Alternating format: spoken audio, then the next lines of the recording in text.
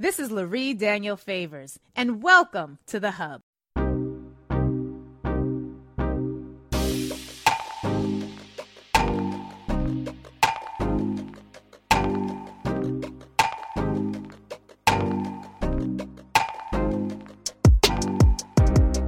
One of the things that we've been talking a lot about is the way that Gen Z is showing up powerfully. We talked about gun reform in the state of Washington, and we've been talking a lot about the environment as well. Yesterday, you may recall, we heard from Alexa Imani Spencer talking with us about the impact of tree cover inequality, which was something that was new for a lot of us. And joining me today is Maya Richard-Craven, a journalist from Los Angeles, California, and her work has appeared in the LA Times, USA Today, the Boston Globe, the Guardian, the New York Daily News, Philadelphia Inquirer, and a whole bunch more that I would happily mention, but it would take us out of time. She was previously an editorial fellow at both Sierra Magazine and Audubon Magazine, and she is currently the climate justice reporter at Word in Black, where she focuses on the intersection between race and the environment. Maya Richard-Craven, it's such a pleasure to have you here. Thank you for being with us today. Thank you for the very warm introduction. I appreciate it. Listen, I mean, you've got the receipts. All I have to do is read them off the page because you did the work and you did that. And so we appreciate you. I've been really fascinated with the power of youth. And once, because, you know, I used to be one, and even though now I'm technically, according to my kids, an old, I realized that there is something happening when it comes to Gen Z that I don't remember being necessarily as equally reflective of my generation, Gen X. I'm at the tail end of Gen X, at the very beginning of the millennial reality. And we are seeing a level of activism that's really been impressive on a whole number of levels. And I want to know if you could just start by giving us a sense as to the scope of the power as you're seeing it when it comes to Gen Z, with particular attention to how Gen Z is responding to a lot of the issues we're seeing with regards to climate and climate change. Yeah, thank you for that. So first off, I just want to say that I think Gen Z is a special generation. I think there's no generation that has been like Gen Z. My brother is Gen Z. I have a colleague, our education reporter is Gen Z. And I've seen this fervor and passion in them that I've never seen in another generation. It reminds me of when baby boomers were younger during the 70s. There were the Stonewall protests with LGBTQ and, you know, civil rights and anti-war protests. And I think, honestly, a lot of baby boomers produced Gen Zers. And I think that really trickled down. I really do. And so, if you head on to TikTok or Instagram or Twitter, you will find Black female climate influencers. And there are more and more of us cropping up. Now, what does it mean to be a Black female climate influencer? Because I was talking with Alexa yesterday, and I mentioned the fact that I consider myself sort of like a granola girl when it comes to the climate. You know, like I will hug. I believe in nature, and you know, we have a lot of folks who come up. We have an entire soul medicine segment where we think about how the calendar in nature is reflected in our internal life. So I'm definitely someone who would consider themselves a granola girl. And for those of you who don't know what I mean when I say that, you know, it's something that we used to say when we were younger, that talked about people who were like tree hugger, do-gooder, like recycle type folks. And so I realized not so many know that I'm in that category. But Black female climate influencers is not a phrase that we often throw around or hear uttered. What do you mean by that? And what are these Black female climate influencers attempting to do with their newfound power in places like TikTok? That's a great question. So when I say Black female climate influencer, I mean someone who has developed a following, whether it's on Twitter, Instagram, or TikTok, but usually on TikTok, who has built a following around environmental justice. So there's a lot of Black female climate influencers, that's what we're calling them now, people who speak out on TikTok, on social media, about environmental justice and how to further support frontline communities. So a few examples are Michaela Loach. Leah Thomas is the most well-known. She created Intersectional Environmentalist. She is mixed and is a big believer in being inclusive in the environmental space. There's also Wawa Gathru, who's a first-generation Kenyan person who speaks a lot about climate justice, about stopping the Willow Project, all these different things. So to be a Black climate influencer means you have a following on social media, you're speaking out about climate justice, and oftentimes they happen to be female. Wow. And once again, Black women riding to the rescue. I love it. I'm here for it 1000%. What's the Willow Project? This project that Wawa Gathru is speaking out against. What is that? The Willow Project, it gets me a little upset. The Willow Project is something that Biden has approved. It is going to likely be the largest oil and gas drilling project in American history. There will be hundreds of millions of acres taken in Alaska. It is an area that is surrounded by 8 Native American tribes, and they are taking the land and drilling it. And it's going to force people to move around. It's going to create jobs for people who, probably shouldn't be doing it, but need the job. And that's the problem here is that Biden just made a promise, a pledge to increase federal agencies' involvement with environmental justice only a month after he decided to do the largest oil drilling project in American history. That seems a little schizophrenic, cognitively dissonant. Yeah, it's a little bit, it's a performative. That's what it is. Biden's attempts at climate justice are performative. He can sign whatever he wants. He can say that, he's going to do this or that, but then approve these oil projects. And as we know, Biden does not have the cleanest history when it comes to being racist or not racist. And so I'm very weary of his decisions and announcements, because what matters is what's going on behind closed doors. Wow. So let's talk about this executive order, because we talked about it on the show briefly. I was like, oh, snap, look at this. President Biden has signed an executive order to, quote, prioritize environmental justice for federal agencies. Now, I thought that this would be a good thing. Admittedly, I didn't actually do a whole lot of reading on it. I saw it in a headline. I was excited about it and kind of went on about my Black day. So, but what I'm hearing you say is that, nah, sis, let's hold on. We're not just going to applaud. We need to do a little bit of digging. What does this order accomplish? And how does this executive order stand in further contrast to, you mentioned the Willow Project? What seems to be the trend when it comes to this administration's record on climate justice? And I'm asking an audience, this is not just for us to, I do not like to apologize for having to critique administrations. I critique administrations who need it. So this isn't just about, you being mean to the Democrats. No, we want to know what's happening so we can hold people accountable, because what we also know is that this administration does tend to respond to pressure in some ways that we can activate on. And so if we're going to talk about the environmental justice and the racial justice of the executive order, let's talk about what it's really doing so that we can push them to do what it is we actually want them to do. So talk about this executive order. Is it much to do about nothing? I thought it was going to be this is the thing. Okay. I don't want to, there's something called climate doomism.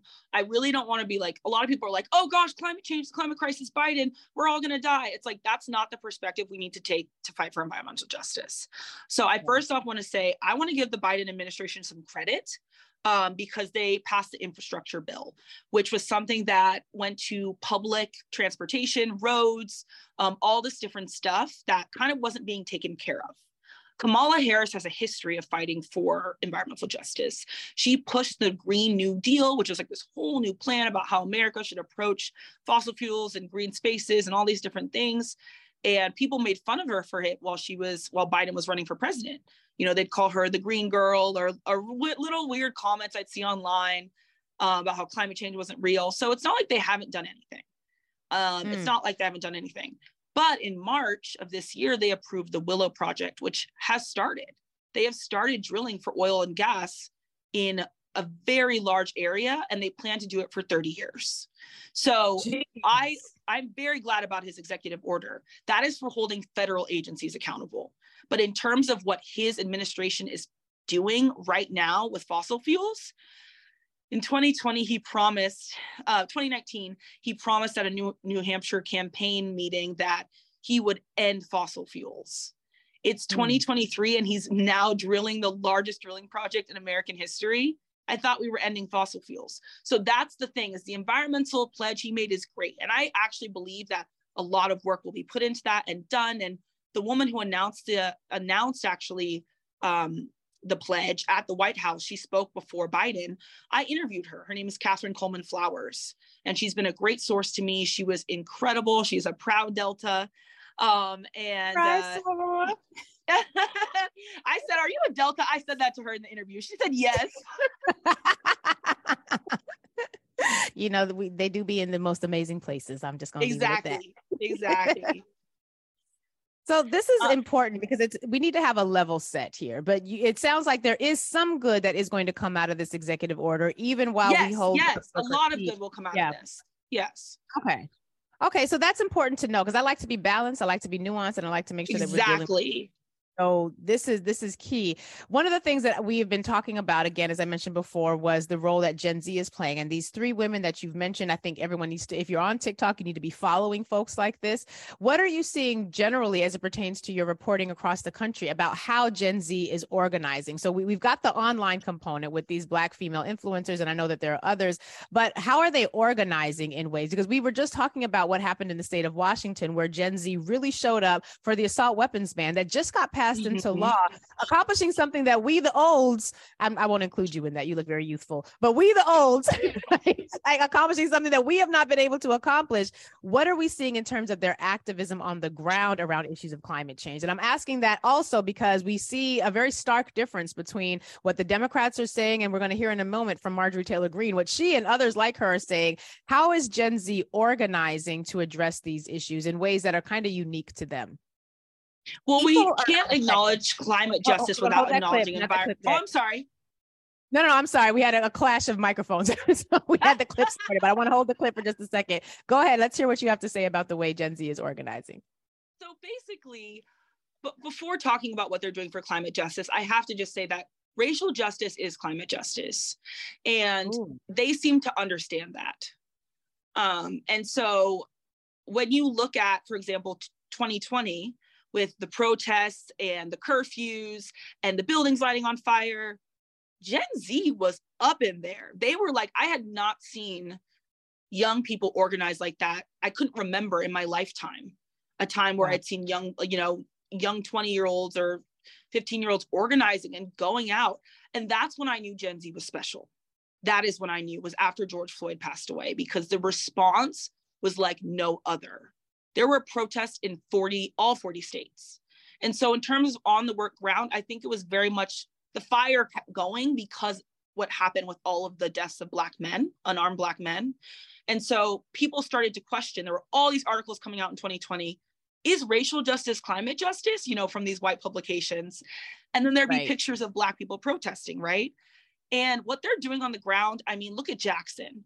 There are so many young people working with, the NAACP in Jackson, the Sunrise Movement. There's all these different young Gen Z movements coming up. And so I want to tell listeners to check out Eco Talk. It is a TikTok collective of like influencers, right? But a lot of them are doing on the ground work that isn't seen. So maybe it's fighting air pollution, or it's advocating for clean water. I know that Little Miss Flint, she's probably Generation A, not Z. Yeah. Yes, there's a younger generation. Shout out to the alphas, the Generation Alpha. Generation Alpha, exactly. She's a great definition or example. She's a great example of young people getting involved. This, Flint, the water isn't clean. I asked the mayor himself on a phone call, is there still lead in the water? And he said, no amount of water is safe. That's a direct quote. Wow. So Gen Zers are fighting that, like with Black Millennials for Flint. And there's all these different organizations where young people are starting to join. They're watching, millennials kind of, do what they did, but they're taking what we've done and showing the world. They're exposing it to the world. When you Google Wawa Gatheru, there are posts from people across the world. There are followers and likes from people across the world. When you post, Leah Thomas, now, this is something I probably should mention, but there's a lot of colorism in the environmental space. I wanted to ask you about that because you mentioned that she's mixed. So I wanted to think about, because we've seen how racial hierarchies can replicate themselves even within movements that are designed to address racial inequities. What are you seeing as it relates to the colorism in this aspect? So basically, the environmental journalism is 84% white, okay? Ooh. Journalism is 90% white, around there. And so we have to take a step back and think, okay, do we want to be the only one in the room? Someone once said this to me, do you want to go into a cold room and warm it up? Or do you want to be warm and warm up a cold room. And as a Black woman, I will always be the one who warms up the cold room. And that is what these Black female influencers are doing. Now, in terms of colorism, I'm someone who's experienced that myself. I think a lot of us have, right? And I've noticed at environmental nonprofits, we actually talk about this, the Black folks and the Latinx folks, and all of us talk about it, that they will hire someone who is light-skinned from a specific background in order to make it appear as if the person is non-threatening, which isn't true. So they'll take someone like me who speaks quote unquote well and looks like this and expect me to sit in the room and not say anything. Well, it's on. You know what I mean? And so I've heard from some climate influencers, specifically Wawa. She is a first generation Kenyan and she has very dark skin. And it's been hard for her in the space. It really has. Because for some reason, the media and the world will put light-skinned climate influencers at the forefront. You know, people whose hair falls right away. I'm like that. When I wet my hair, it falls. I have freckles, and they will often pick people who look like me to lead the charge. When in reality, there are so many people on the ground, especially in the South, who, you know what, maybe they have a gap tooth. Maybe they don't look like a model, but their work is just as valuable as someone with 200,000 likes. And we know that gap teeth are beauty marks in some parts of the world. Exactly. That part. I have a gap, and I love my gap. There it is. I'm remembering when Greta Thunberg, I always mess up her names. My apologies, Greta. There was this controversy that came about. She's a young white European climate activist. I forget her country of origin, but she would also often be in conversation with environmental activists of color like Vanessa Nakate, who is, I believe she's from Uganda, but these were young people who were Black and brown from all across the globe, but all you would see on the camera was Greta. And there were some people who would like pull the camera back because by the time the image of who the climate activists of power were, you would only see the young white climate activists, but then we would see the rest of the picture. You know how they hone in on the picture, they crop the picture. We'd see the rest of the picture, and there's Vanessa standing right next to her with her beautiful, richly melanated skin, but cropped out of the picture. And the headlines are looking at climate activists of color. So as a lighter skinned Black woman, I know what it is to be the beneficiary of these systems. And so it makes sense to me that we are seeing the replication. But I think that's one of the reasons it's going to be important for us to really comb through all of that noise and make sure that we're getting to the people on the ground who are doing the actual work, because we don't want to replicate those inequities as we're trying to usher in a new era of racial and climate justice.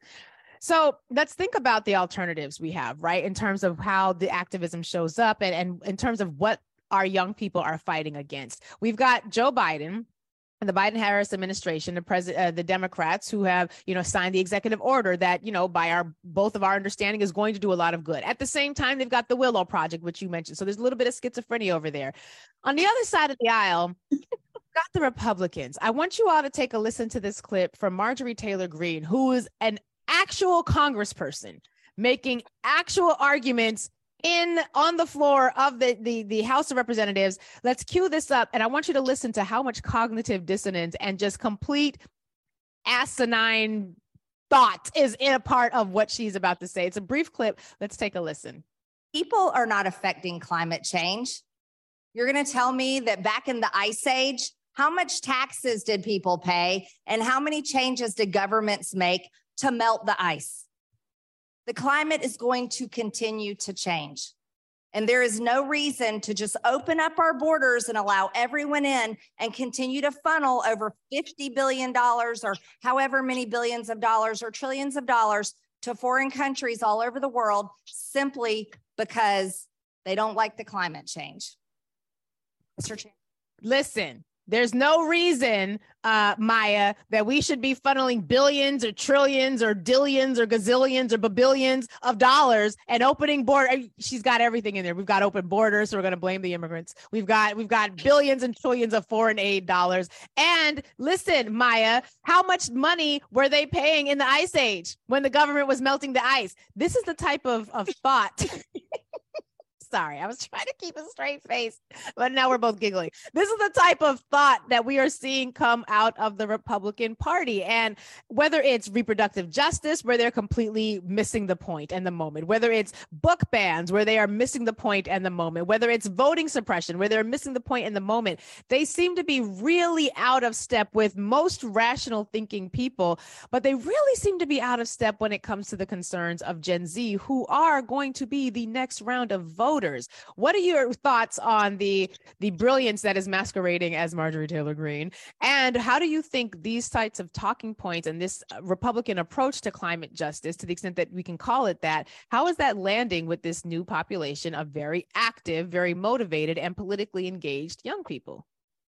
That is a great question. And I'm so glad you shared that clip, because that clip is an example of what we're up against. And I'm somebody who I'm very, left leaning, but I will listen to Fox to see what I'm up against.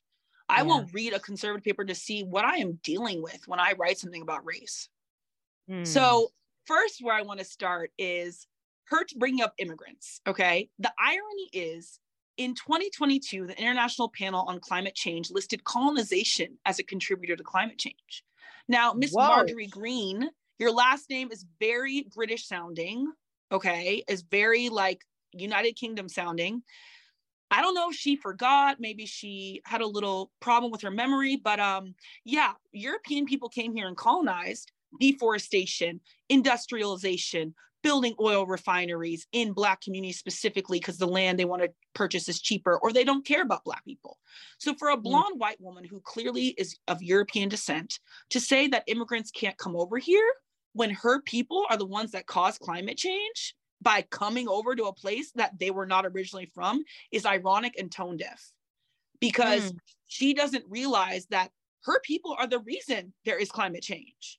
Now we say all these other factors and blah, and that's true. But if white people hadn't gone and colonized the world, I think we'd be doing all right. I had not heard it put that way before, but I think you are absolutely right. And what's interesting about this is we now have these reports about the climate change disaster that is taking place in the Horn of Africa. And we're knowing that, the reports are indicating and making it very, very clear that it's all man-made. It's human-generated climate change activity that is causing drought, and that is increasing food insecurity and housing insecurity for the entirety of the Horn of Africa.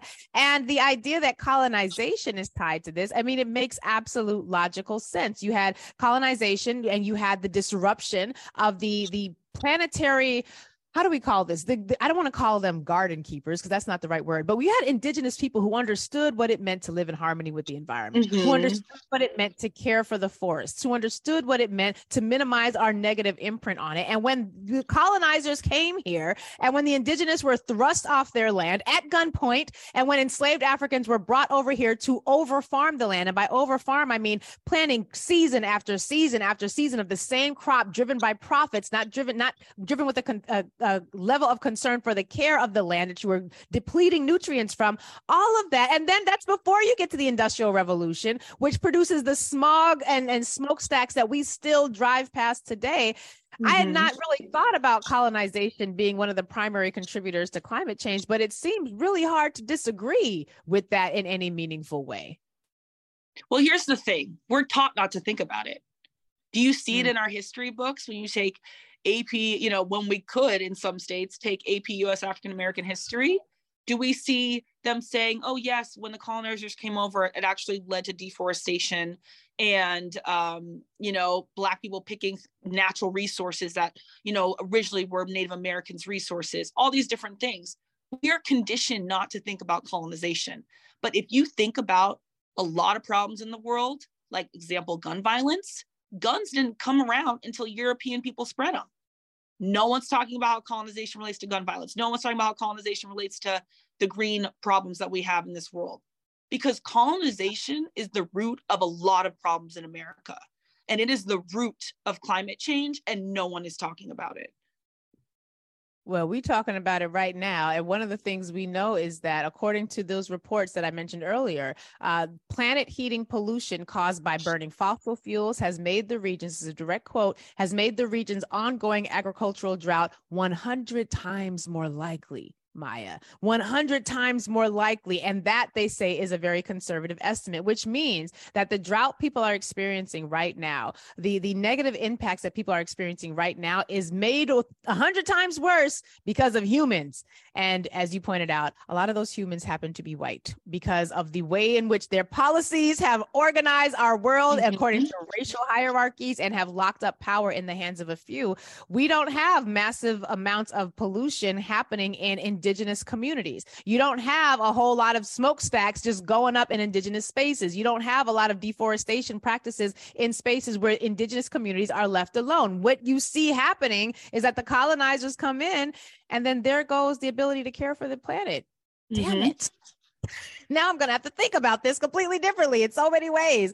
But this is what I think more and more Gen Z folks are asking us to do, which is to consider how historic issues of racial oppression and colonization are really at the heart of what we're talking about when we're seeing Flint not have clean water, when we're seeing the privatization of water. I've been seeing reports about how some of the Native Americans who are stuck on reservations to this day have to drive 30 miles to pick up water on a regular, almost daily basis and bring it back home because of the water that they do not have in their new, and I say new in terms of being now on these reservations, in their new homes. And so this is an issue that is going to be escalating. What are we doing? How are we responding? I know we have just a moment or two left, but what forms of, in addition to the forms of activism that Gen Z is engaged in, are you seeing other generations following their lead? Should we, the Zennials and the Gen Xers who are not MAGA, because a lot of MAGA is Gen X, but should we be following these folks, or what should we be doing? I know the children are the future, but I feel bad requiring them to step up and fix what a lot of us olds have messed up.